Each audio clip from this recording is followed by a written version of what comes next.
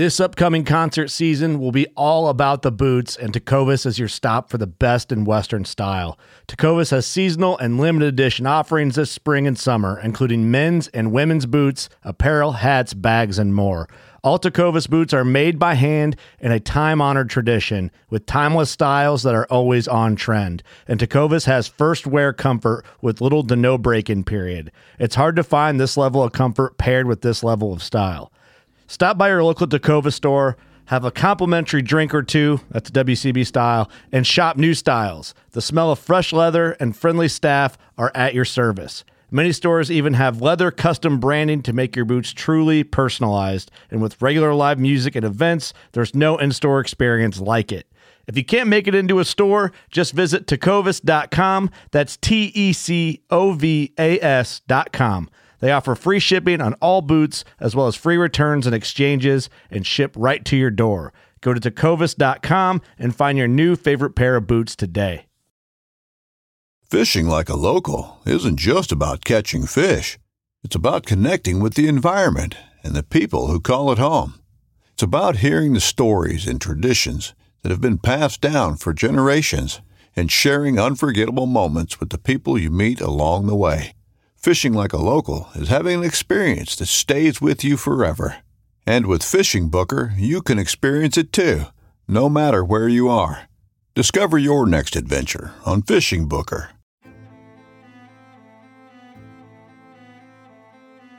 So there's a reason why I started Blood Origins. And that reason is simple. Is that I wanted to convey the truth about hunting. It brings awareness to non-hunters that it's more than just killing animals. How do I start it? Brittany. My name is... Does my hair look okay? It's fantastic. My name is Mike Axelrod. Start again. Yeah, I hated it too. Braxton, you said something in the car to me. You said that you were living on borrowed time. There's a perception around who hunters are, what we're supposed to be, and a feminist that works for a non-profit that is a hunter that has only eaten wild game for the last 20 years is likely not the thing that people think about when it comes to a hunter.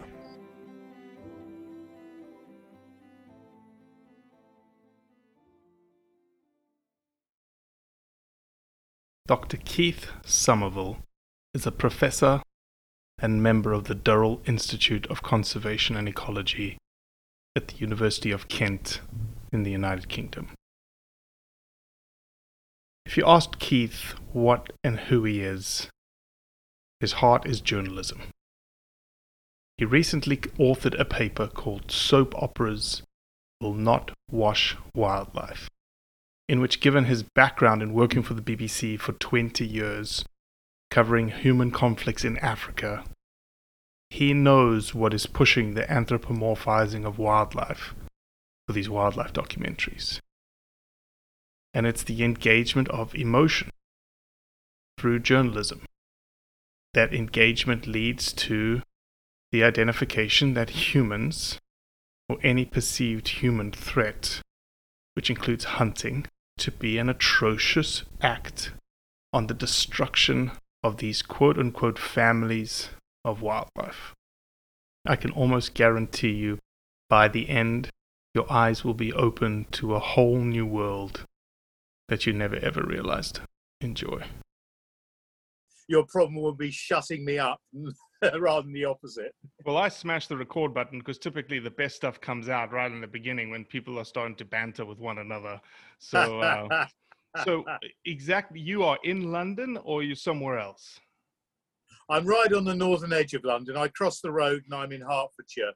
It's an area called Harrow, as sort of far out on the northwest as you can get. Within sight of Wembley Stadium, if I climb a hill up behind the house, I can see this great big arch of Wembley Stadium. And I mean, ideally, I wouldn't be living in London, but I'm stuck here for the time being. Sure. Well, let's get the most important question out of the way. Which English Premier League soccer team do you support? I don't. Okay. I used to support Manchester United. Well, it's a good thing you don't support them any longer. No, I'm a rugby supporter and former rugby player, so I'm interested in rugby. So I support the London-based team called Harlequins. Excellent. Well, I'm a big, soccer's my passion. I've been a Liverpool fan since I was 4 years old, and they've broken my heart ever since, except for last year. So, before I go any further, since I always do a terrible job of introducing people, you clearly have as cool of an accent as I do, maybe cooler. So why don't you go ahead and introduce yourself, Keith, and sort of your day job? Okay, I'm Professor Keith Somerville. I teach at the Centre for Journalism at the University of Kent. Not unfortunately the lovely Canterbury campus, but on the old British Naval Dockyard at Chatham. Wow. I was a journalist with the BBC for 28 years, mainly radio, mainly BBC World Service, covering Africa in particular. And while doing that, not only did I use every opportunity to go out and see wildlife, I made programs, for example, in Botswana on conservation issues, and I became fairly clued up on human wildlife issues. When I moved into academia, I stuck with Africa at first, looking at issues like media coverage of Africa, and then gradually, through my other main African interest in military conflicts, which I've written books about, I picked up on the ivory insurgency narrative, that ivory was being used, particularly by Al-Shabaab, to fund their insurgency. And I began to look into that in great detail. And this ended up as my book, Ivory, Power and Poaching in Africa. And through that, I became a member of the Durrell Institute of Conservation and Ecology at Kent University, a fellow of the Zoological Society of London, and I'm also a senior research fellow of the Institute of Commonwealth Studies. And I now research almost solely into human-animal conflict and coexistence, mainly in Africa. So, Keith, would it be a fair statement to say that there is no human-wildlife conflict in Africa? Oh, there's plenty of it. I mean, it's a strange thing. People have lived alongside animals in Africa ever since people evolved. There's a strange co-evolution, for example, of people, humans, and lions. So where the Leakey family, the famous Louis Leakey, Mary Leakey, were excavating in places like Olduvai Gorge in Tanzania, in the period where they were beginning to find the early pre-human hominids, Australopithecus, they were also finding from the same period lion bones, bones of the ancestors of the modern African lion. And they, in a strange way, did co-evolve because they both benefited from the growth in big savanna areas in Africa. As the climate changed, as volcanic activity laid down very, very fertile lava-based soils, you got the rich grasslands that you now still see in the Serengeti and Masai Mara. And it was that the people believe encouraged our ancestors to come down from the trees and become bipedal savanna dwellers, and to go from omnivorous tree dwellers who would eat small animals, birds, eggs, things like that, along with fruits and vegetable matter, to hunting much more and scavenging and competing with lions for carcasses, being part of the Carnivore Guild as lions were developing and becoming the apex mammalian predator in savanna regions. Sure. So they were in coexistence, but they were also in competition and, of course, conflict. And early on, the conflict was more humans or early humans, Australopithecines, defending themselves against predation by lions and also by hyenas, which were co-evolving as well. And then gradually, as humans became more advanced, because you weapons, had fire, they became more of a threat to lions, hyenas, leopards, cheetahs than lions and hyenas in particular had been to early hominids. Yeah, yeah. Keith, let me ask you a question. Obviously, this is a hunting-related podcast, hunting-related brand. Conveying our mission in life is to convey the truth around hunting. Do you hunt? I hunt as part of a biodiversity project in an area, a sort of formerly very, very beautifully wooded area called the Chilterns, which is going out from London, north of Reading, near High Wycombe, and going out towards Oxford. So I'm a fully qualified deer manager. Okay, perfect. I have my advanced deer certificate from the British Deer Society. Yep. And I manage a couple of small areas of woodland, formerly for a thing called the Chiltern Woodland Project, which was set up to re-establish old broadleaf woodland that has been chopped down at times, and to encourage greater biodiversity. That unfortunately has fallen prey to COVID, and the funding isn't there. But I still work in the two woods, assisting the owners of those woods to maintain greater biodiversity. So I'm keeping down numbers of the alien deer species in Britain, the muntjac deer, which is now possibly the most widespread and numerous deer species. There could be, I hasten to add, it's a very rough estimate, between 600,000 and 1 million of them now. Wow.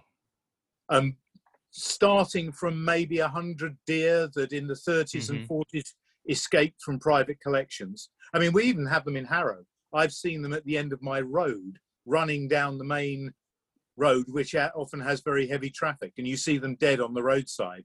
Right. And they're a real menace in woodlands because they prevent the growth and maintenance of undergrowth within a wood. So one of the woods that I look after, when I first started about 8 years ago in that wood, you could see in summer from one end of the wood to the other.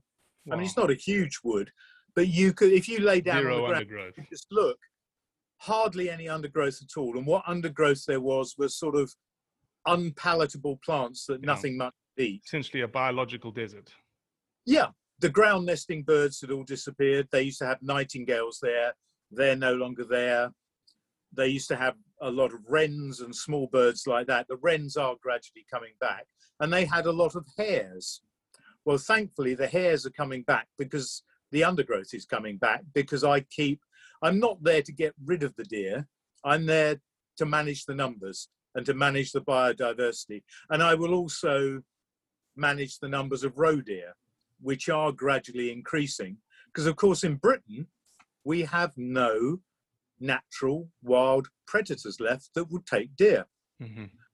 A fox might, an outside chance, take a young muntjac fawn, but it's not going to take an adult deer, or even, a fawn of a muntjac that's, a month, 2 months old.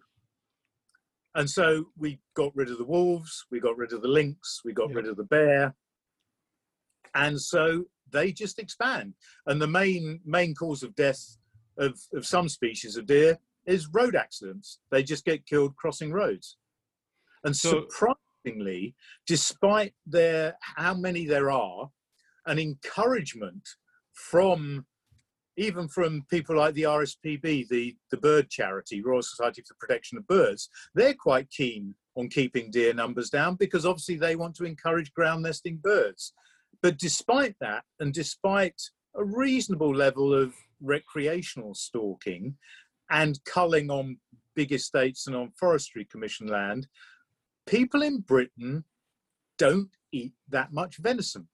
And the venison they do eat is often imported, say, from New Zealand, where they cull very heavily.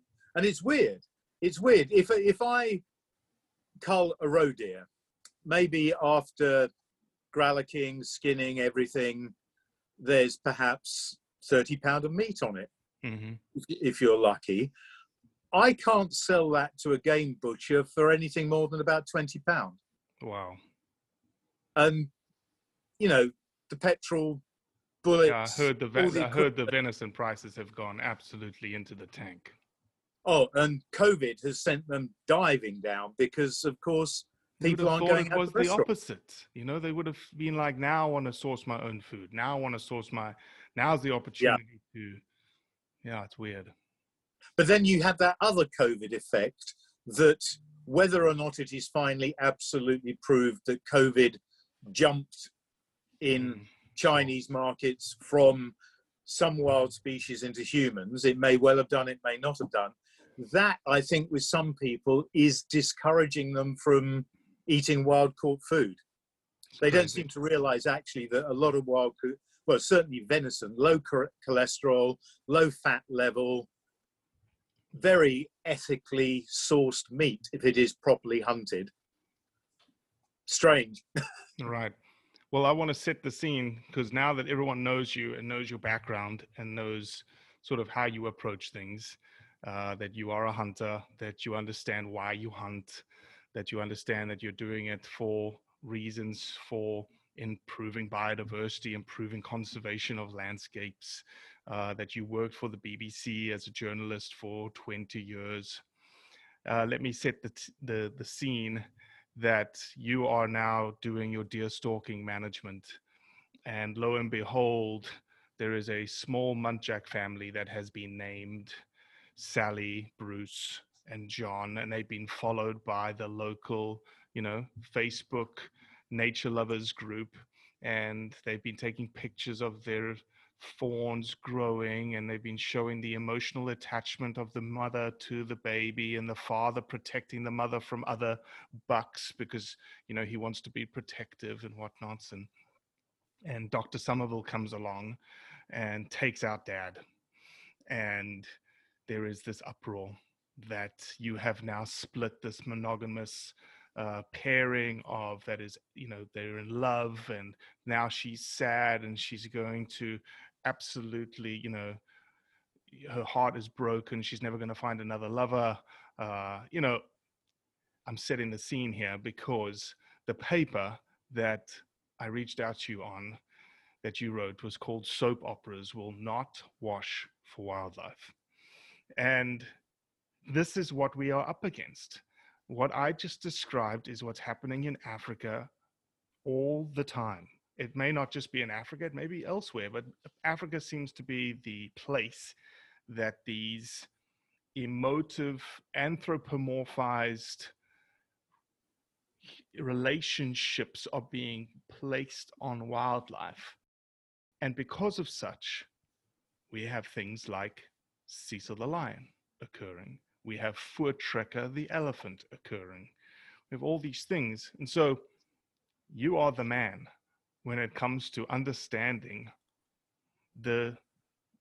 I want to understand from your perspective, and I think it's fairly easy, but I'd like you to explain it. This thing about soap operas, and one, is it good for wildlife or not? I know I said a lot there, but I wanted to set the scene. I don't think the soap opera approach and this excessive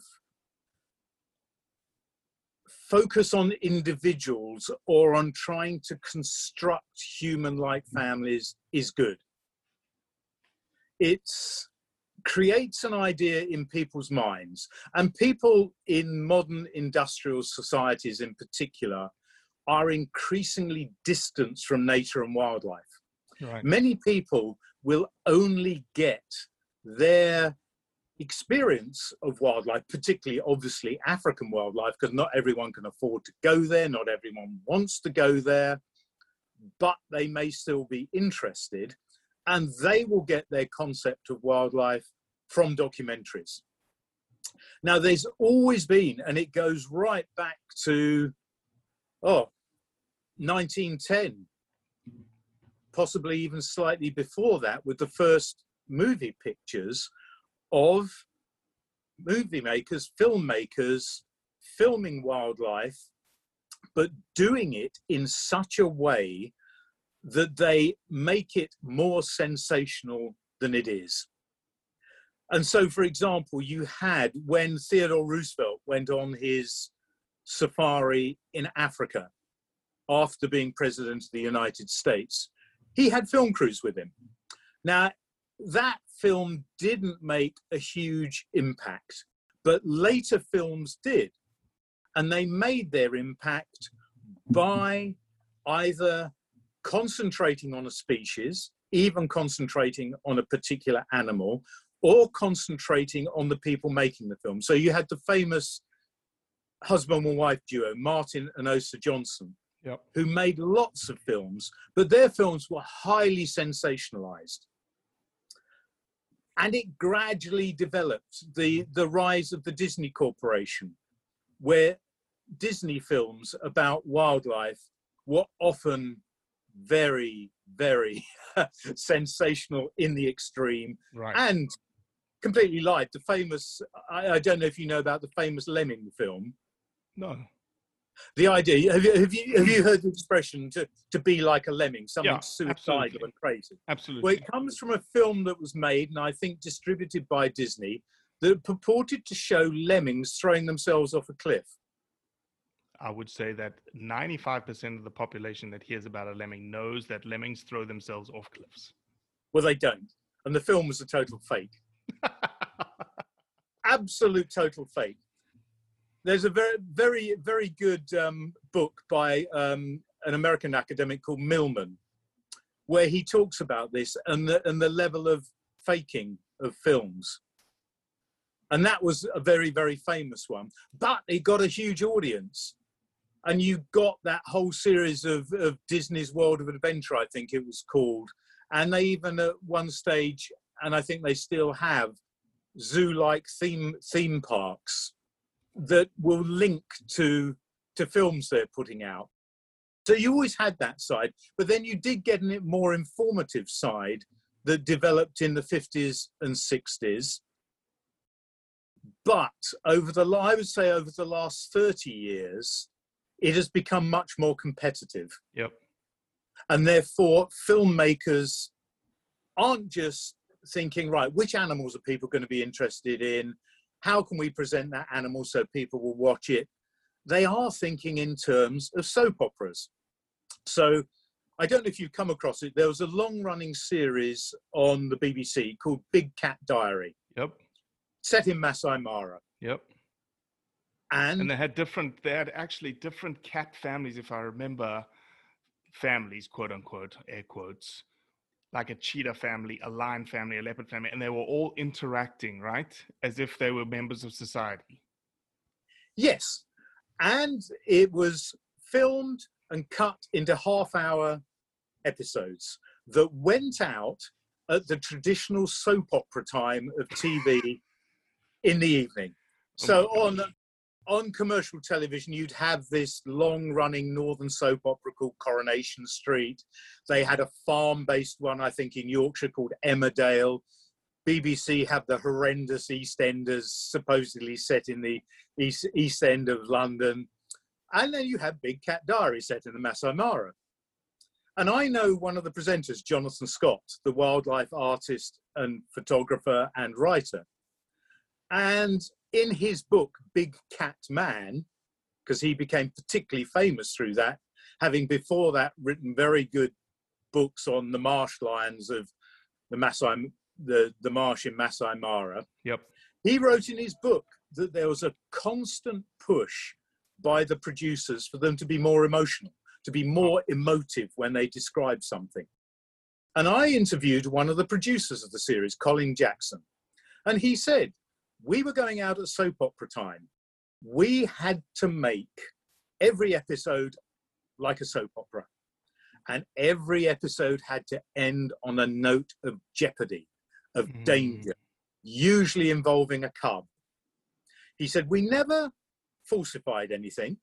There was no faking of stuff, but we would storyboard everything like documentary makers and even drama makers. You have a storyboard that you work to, and the storyboard would involve a lot of jeopardy.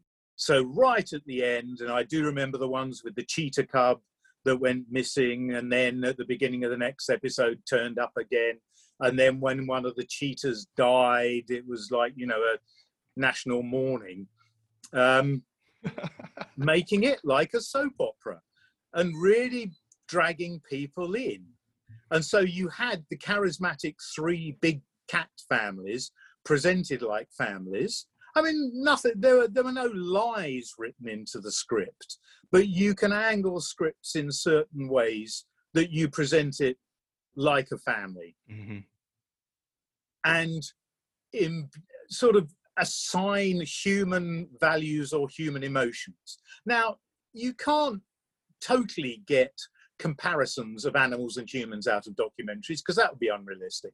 We all occupy the same environment, but over anthropomorphizing, I think, becomes dangerous, and the huge stress on individual animals and individual species, particularly charismatic ones, over others. So I've just had published a book on humans and hyenas, because I have a particular interest and liking for hyenas, but they're always the filthy bad guys, not just in Lion King, but also in BBC documentaries. So in Big Cat Diary, never any examination of the family life of the hyena, which actually in many ways have a far more admirable social setup than lions do. You don't get hyena males coming into a new clan and killing all the hyena cubs, for example, as you do with male lions.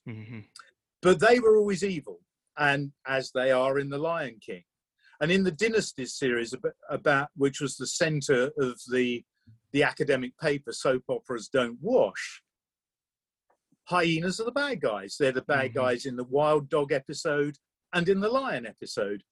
And again, they are presented in a very bad light and in a very, very narrow way. And that's bad. And the stress on individuals, I think, is why you got that massive outcry.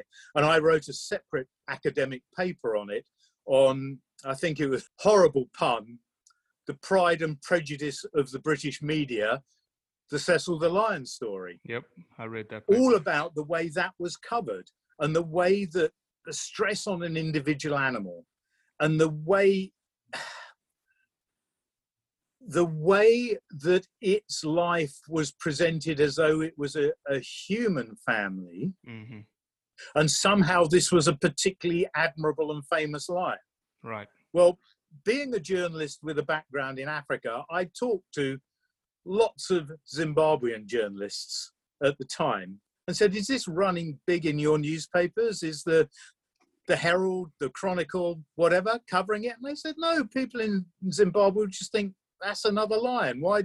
And why did they call it Cecil after Cecil Rhodes? But there you go. And even I know well the people who are running the research project that involves Cecil. And if you read, there's a very good paper written by Professor David MacDonald, the head of Wild Crew, the head of the whole project, where he basically says he doesn't like hunting, he doesn't like trophy hunting, but if you take trophy hunting away just like that, with no sustainable alternative, you do more damage than keeping it there. And that was totally ignored, because throughout the Cecil the Lion furore, the media concentrated absolutely on animal rights and other groups who were looking in a very narrow sense of how can somebody kill this magnificent lion. And so let me ask this question. Let me pause you for a second there, because this ties into exactly what you were talking about from the soap opera perspective, is I want to really understand the why. And I think I know the answer, because to me, it's pretty clear. So why would the media focus all on the animal rights components of Cecil the Lion's death, ignore the Wild Crew, ignore the fact that on the ground people are saying, well, that's just another lion? When it comes to the dynasties, why are they focusing on these individuals with big cats and lions and cheetahs and leopards, and sort of, as you say, bastardizing the hyena Like, why do you think that those things are happening? It's very much part of a journalistic practice. Now, as I say, I had 28 years with the BBC, a lot of it running live news programs, editing them, deciding what goes in the programs, and you're constantly thinking about your audience. Now, in a way, I was lucky because I worked for the World Service, so our audience was global. Mm-hmm. And at different times of day, we'd have, say, most of our audience in South Asia or most of our audience in Africa. And we had to think of the audience in a very, very broad sense. Yep. So there wasn't one single audience. But when you're broadcasting TV, radio, or doing websites or publishing newspapers aimed at a particular audience, say the British audience, which is what I concentrated on when I looked at Cecil, and also when we looked at Dynasties, it was mainly this, we watched it when it went out to British audiences, and I'm sure it's gone out worldwide, been syndicated, because the BBC wildlife programs are very popular and are a big money earner for the BBC. But we looked at it I would look at it in terms of how were they thinking their audience would react? What would their expectation of the audience desire be? And you both pander to your idea of what that desire is, and by doing that, you reinforce any existing ideas your audience has. It's like any form of stereotyping. So you stereotype a particular nationality. Yep. So, in British comedy 40, 50 years ago, you get stereotyping of black people, of Irish people, of all sorts of people, mm-hmm. in a very pejorative way. And you can do the same with animals. So you have good animals, you have bad animals. Yep. Lions throughout history, despite being very dangerous to man, have generally, not always, but generally been presented as noble, courageous. They live in what, if you don't know the detail greatly, can be seen as family groups, mm-hmm. with the male protecting the female who looks after the cubs. Right. Very easy to present, not complex. And there's this expression. I used to be a rugby coach. I'm a qualified rugby coach as well. And when I was coaching rugby, I particularly coached the forwards, the big, tough guys who bash the hell out of each other. And I had this principle, the KISS principle. Keep it simple, stupid. And that's what a lot of editors will think when they are presenting what are very complex wildlife or environmental issues to their audience. Mm. So, lions, good guys. Elephants, absolutely great guys. Pandas, right. Wonderful. What about hyenas? Ugh. No, scavengers, nasty, dirty, smelly. Look at the Lion King. And they think, what does our audience already think about them? Mm-hmm. Will they react against us if we present something that is not what we think the audience is expecting? So that's in their minds. So you choose a charismatic animal, yep. You choose an individual that looks particularly good or around which you can weave a story, and then you weave the story. So, for example, in the Dynasties ones on the lions, it was this particular lioness, I think they called her Charm, who was the oldest, allegedly wisest lion in this small pride. They hadn't got any pride males. They'd died or moved out, and no other pride males had moved in. So Charm had to look after the pride. Right. It was almost like a soap opera, the single mother struggling to get by and look after her children. And she's got two nearly grown-up sons. So there were a couple of, I think, 2 to 3 year old male lions. And the program ignored the fact that at that age, they're totally capable of hunting. And in a lot of prides, they would have been kicked out of the prides by the resident male. And this concept of dynasties therefore doesn't work, just as the whole concept of the Lion King doesn't work, because the father will kick out the son, not evil Uncle Scar, but Mufasa would have kicked out Simba as soon as he got to 2 to 3 years old, and kicked him out fairly violently if necessary. And that sort of thing is ignored because it's not what they think their audience might want to hear and what will sell. So what you find, for example, is the BBC documentaries on things like lions. They may have the element of conflict where a new male comes in. It doesn't happen in Dynasties, but I think it happened in Big Cat Diary, for example, where new males come in, they force out the old pride male, possibly kill the old pride male. They may usually try and kill any young cubs to bring the females back into season so they can mate with them. So that happens, and BBC ones sell particularly well, but there are some that are far more violent that concentrate much more on that.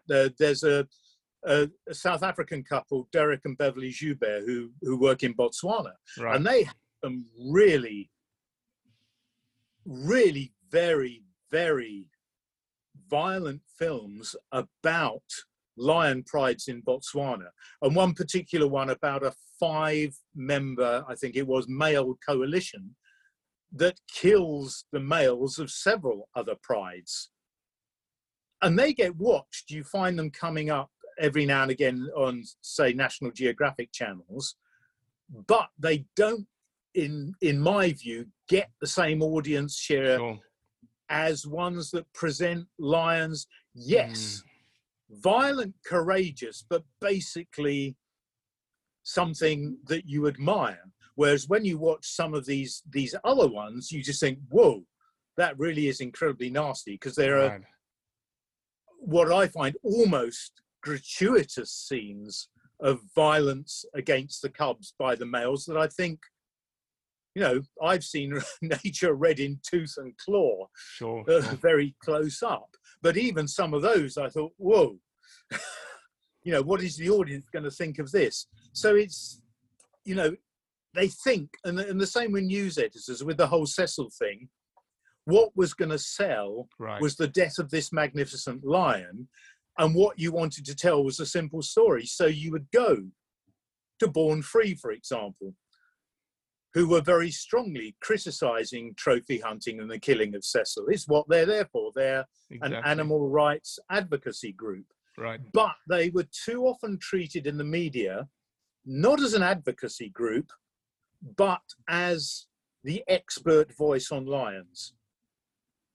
Instead of going to somebody from, whether it's Wild Crew, though they did interview Andy Loveridge and David McDonald at various times, but nowhere near as much as people from groups like Born Free, who were stressing the anti-hunting line.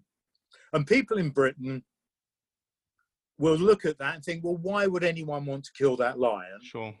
And therefore, the newspapers pander to that. And by pandering to that, they then increase this image of the importance of an individual animal. So let's talk about that consequence then, you know, because that's the ultimate game here, right? Is, you know, the consequence of these soap operas to the conservation of the species, and bringing sort of, as you just mentioned, trophy hunting into the picture. We know that trophy hunting is not the be-all and end-all tool for wildlife management, but it is a very important tool in very rural areas in Africa, as well as around the world, to conserving wildlife. And now you've got this dichotomy in which you've got these documentaries being created that create these anthropomorphic situations, soap operas, as we've been talking about, and the audience that's receiving this, that's digesting it, that's planting these images into their brains, then sees trophy hunting and goes, oh my God, you're killing the family. And we get this uproar, we get this backlash, which is, stop that. And I guess maybe it's just your opinion on how do we change that consequence narrative on the back end when it ties to the conservation of wildlife? I mean, it's very difficult because, again, if you look at most wildlife documentaries, if humans appear in them, they appear as a threat. So you will get, it's very, I think, tangentially mentioned in the Dynasties series in relation to lions, of the possibility of conflict between the prides in the Masai Mara and Masai herders who live along the boundaries, outside the boundaries of the park, but do sometimes encroach into the park. Mm-hmm. And so humans only ever really appear as a distant and somewhat intangible threat, right, and almost as intruders into the the natural world, that they shouldn't be there, that animals were there before. And I often see this and get this if I debate on social media with people who do not like trophy hunting or do not like sometimes the necessity of culling problem animals. Yeah, animals. The humans shouldn't be there. There's too many humans. Let's start killing humans. You're absolutely right. It is the image of humans being a threat to the ecosystem and wildlife versus the reverse, which is the integration of humans in that landscape to the benefit of wildlife. Yes, and that never gets presented. I've never seen on British television, maybe there are documentaries, but I've never seen them, and I've looked for them, on, for example, the successes of the Namibian community conservancy programs. Instead, if you do get humans, it's humans as a threat. Humans killing lions or killing cheetah or leopards, or in India, tigers, because there has been some sort of conflict. Right. And normally the conflict will be blamed totally on the humans, but they've co-evolved in those areas. Maasai communities have lived there for hundreds and hundreds of years. And before that, other human communities and then hominid communities lived there. They're not new. And they've lived side by side with nature, with animals. And as soon as you start treating the human as an intruder, you then say the only solution to human-wildlife conflict is to move out the humans. They're already excluded from most national parks. You move them further out. They shouldn't be there. Expand the national parks and exclude more humans. So where do these people go? They've got to go somewhere. Mm-hmm. And that in itself can increase human-wildlife conflict. You had the situation, it's occurred in Masai Mara, it occurred in Amboseli in Kenya, of when people were excluded from the parks, or parks were expanded into areas that had previously been used for grazing by pastoral communities. You then got not poaching of animals for meat or ivory or rhino horn, but killing of animals as a political protest against the loss of land. Right. Because the people have to survive as well. And as soon as you take this view that people have no right to be there, you also create the groundwork that therefore you don't have to find ways of mitigating the conflict, of limiting the conflict, of increasing human tolerance for animals. So going back to the Namibian example, after independence in 1990, they began to set up community conservancies. And this was on land, particularly in Damara-land, but also in other areas, outside the protected national parks, where there was still some wildlife and where people were mainly pastoralists, because it was too arid for crop cultivation, Mm-hmm. but cattle in particular could survive there, and particularly if you could dig boreholes to provide them with water. but there was still wildlife there. So how did you square the circle of having, the two circles, wildlife and humans, people with livestock? The answer was the community conservancies, where on community-owned land, the community can decide the mix of land use on that land. So they will have cattle. They will have pastoralists running cattle. They will have ecotourism. Mm-hmm. But they may also have trophy hunting.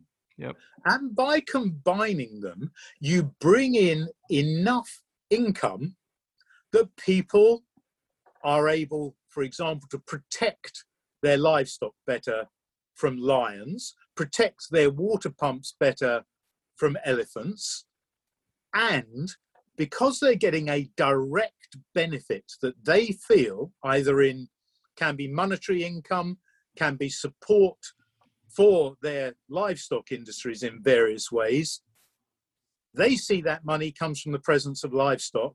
Mm-hmm. They tolerate. So when I was in Damaraland in northwest Namibia, September 2019, and I've not been able to go back again because of COVID, sadly, but there I met a farmer, fairly small scale pastoralist, had about 30 or 40 cattle, some goats, okay, had a small house, miles from any other habitation. Before money was coming in through the Conservancy to help him, he would lose cattle to lions, hyenas, perhaps the leopards as well. His water pump would be smashed by elephants because he would have to buy diesel fuel, which was expensive, to run the pump, to pump the water for his livestock. He could only run it a certain amount of hours per day. Yep. His livestock would drink the water, elephants would move in because there were no fences, and they would drink the remains of the water, but want more. And they could smell the water. They've got very, very good sense of smell. And they would smash the pumps and the pipes trying to get to that water. Money from the Conservancy, some from ecotourism, some from hunting, has enabled that farmer to put up a very strong wire cattle kraal, cattle enclosure, surrounded by what's called shade cloth. So at night, he herds, and I was there when he was herding his cattle in, and he said, once they get in there and he shut them in, they cannot get out. Unlike a thorn bush fence, if the cattle smell or hear hyenas or lions, they might try and stampede. But with the shade cloth, they can't see them, and you don't get this attempt to stampede out of the enclosure, which is often when predators get them. And the predators cannot get in. Mm-hmm. It's too high for a lion or certainly a hyena. Hyenas can't jump very high at all, but too high for any of the predators there to get in. Therefore, they're protected. And as long as he gets them in at night, he said he'd only lost one in the last few months when he couldn't get it in at night and a lion got it. But he said his losses had been cut massively, and he was very pleased about that. Mm-hmm. And he had a solar-powered water pump, which could work 24 hours a day because it was powered by the sun. So as soon, like with a stopcock in a toilet cistern, as soon as the level of water in the trough dropped below a certain level, the pump would kick in and refill it. And he said elephants can come along and drink as much as they like and then move off because the trough keeps refilling. Sure. So he said, my cattle can drink, the elephants can drink, they don't smash up the pump. And he said, it's not perfect, there is still conflict, but it is much, much better. And if you removed the income, say, from trophy hunting, he wouldn't get so much support. And also they find that if there is a problem lion, or like Voortrekker, the problem elephant, that animal may have to be taken out because it is a danger to people. Yep. It might be killing livestock, destroying farm infrastructure like water pumps. What choice is there? People have got to live as well as animals. If you don't do that, the people turn completely against the wildlife. Mm-hmm. And so if you can do that in a way that removes a problem animal humanely, not like poisoning or snaring or whatever, but somebody shoots it, it dies. I realize a lot of people will not like that at all, but this is a fact of life. If you do that and it then brings in, say, $50,000 for the community conservancy, that is $50,000 that is used to conserve not just elephants or lions, but wildlife as a whole, and more particularly, and this is what is also ignored with this concentration on individual animals or even individual charismatic species, is you maintain the habitat. Right. And when you've got the habitat, you've got wildlife. So in Namibia, recent survey carried out estimated there are getting on for 24,000 elephants in Namibia. Right. This is disputed by some animal rights groups who try and claim there are only 5,000. Right. And they seem to forget elephants move about. Elephants don't live like us in one place, they move. But this latest survey that has been authenticated by people who are strongly against hunting, like the Kenyan-based elephant expert Ian Douglas Hamilton. He's authenticated this Namibian survey as having used the right methods. Nearly 24,000 elephants. In 1990, at independence, after the ravages committed particularly by the South African army and South African politicians who used to go and hunt with no regulation in Namibia, they had 6,000 elephants. Right. The number has quadrupled, and one of the major reasons for that is the conservancy system. And it's why their rhino population is doing well, white and black rhino, and even the lion population, the desert-adapted lions. Early 1990s, possibly as low as single figures, certainly in the low 10s or 20s. Now, may not seem a huge number, but it's a massive increase. 150, possibly even 175. Right. Such that the late Garth Owen Smith, who was one of the people who encouraged the protection and monitoring of the desert-adapted lions, before his death, fairly recently, he was saying, beginning to worry, the desert-adapted lions may have reached their carrying capacity there. Mm-hmm. And so they are beginning to spread out because they disperse, because they, in the desert areas, they have much, much bigger territories than, say, in the Serengeti or Kruger. Yeah. Because they have to cover a wider area to hunt. Sure. Because in these areas, there is wildlife, but the densities are much lower. Mm-hmm. So all these things have to be taken into account. Well, I'm just, next time you go to Namibia and Damaraland, we are storytellers. And that guy's story, that farmer's story, is exactly the kind of story we need to tell. And that is the consequence of hunting. It's not, going with a hunter and showing him killing something. It's the action, right? It's the guy who benefits on the ground, the guy that can build that wire crawl. It's the Garth Owen Smith, and it's, you just sort of brought back a memory in my brain. I was lucky to be under the tutelage. I wasn't his student, but Norman Owen Smith at the Department of Zoology in Witwatersrand in South Africa was one of my professors. So you're absolutely right. And, it's one of the things, and it's a huge hurdle and it's a huge obstacle, is the bias that media portrays hunting to be and the influence of humans on wildlife systems. And so, that's one of our missions. Our mission is to tell the truth and to convey the truth. And people like that farmer show the truth. So, man, I appreciate your time. I really do. I know we could speak for hours probably about this. And I know that, I've taken a couple of notes. I need to see if I can get your book, Ivory, Power, and Poaching. So I would encourage everyone to look up Keith Somerville. The article that we talk about is called "Soap Operas Will Not Wash for Wildlife," and it was published in People and Nature and the British Ecological Society. So give that a read.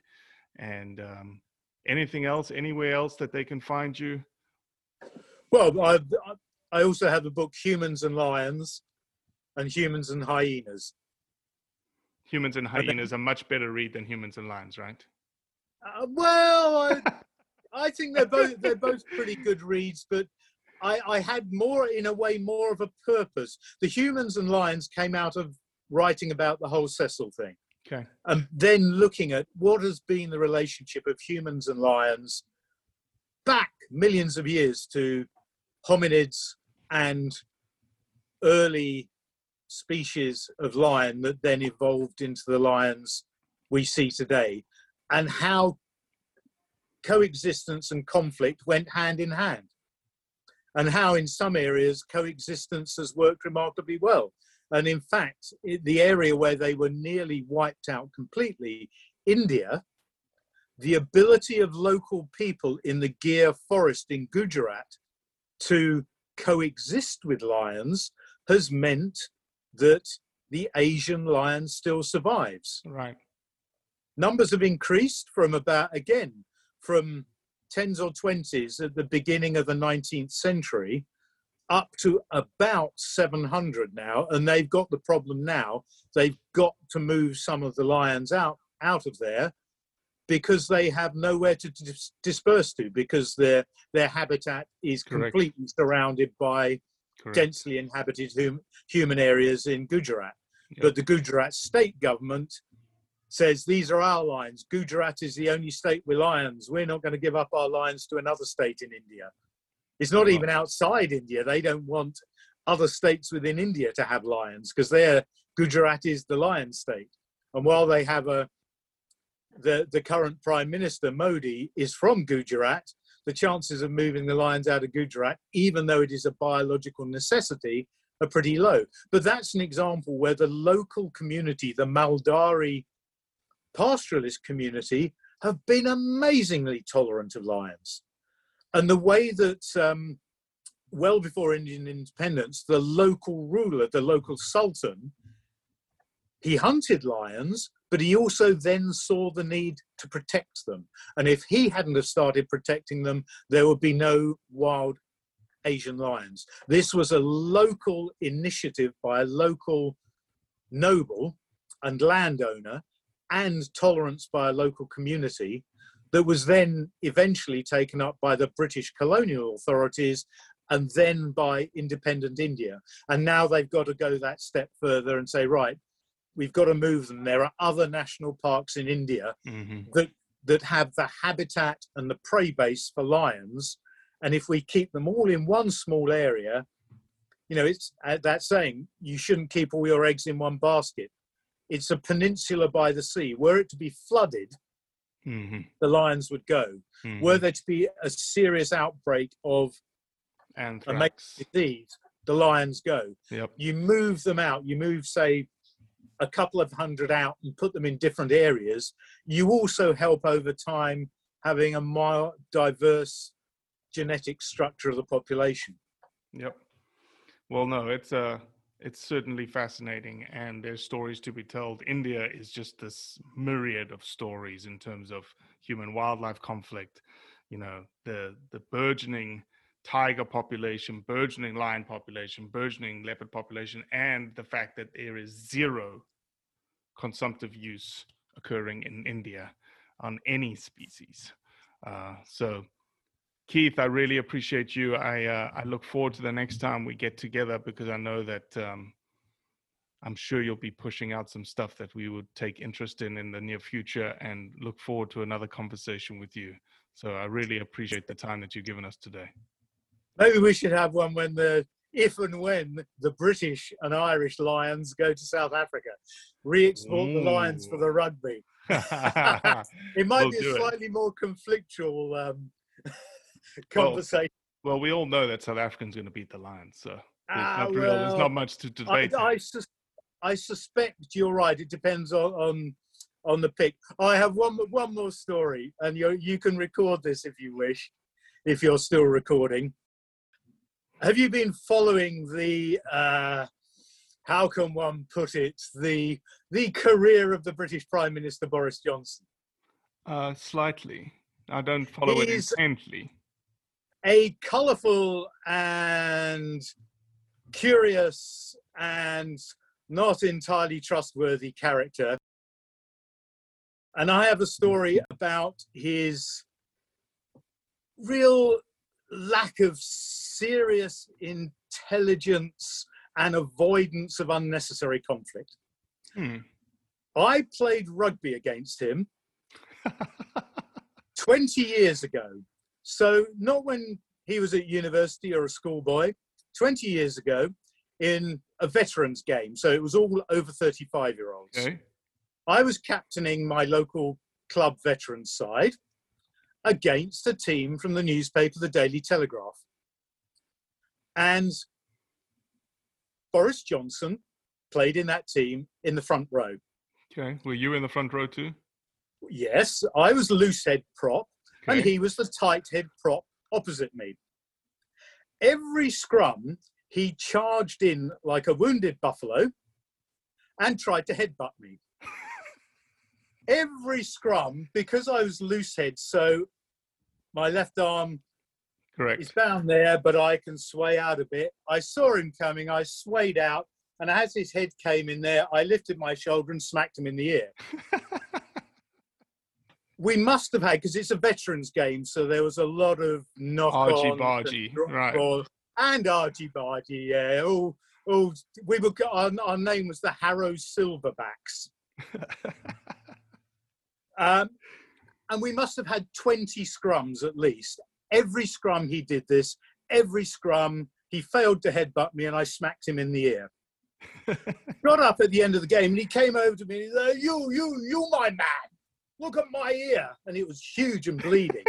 And he said, you bit me. I said, Boris, I didn't bite you. I hit you. Every time you tried to headbutt me, I hit you. But you kept doing it.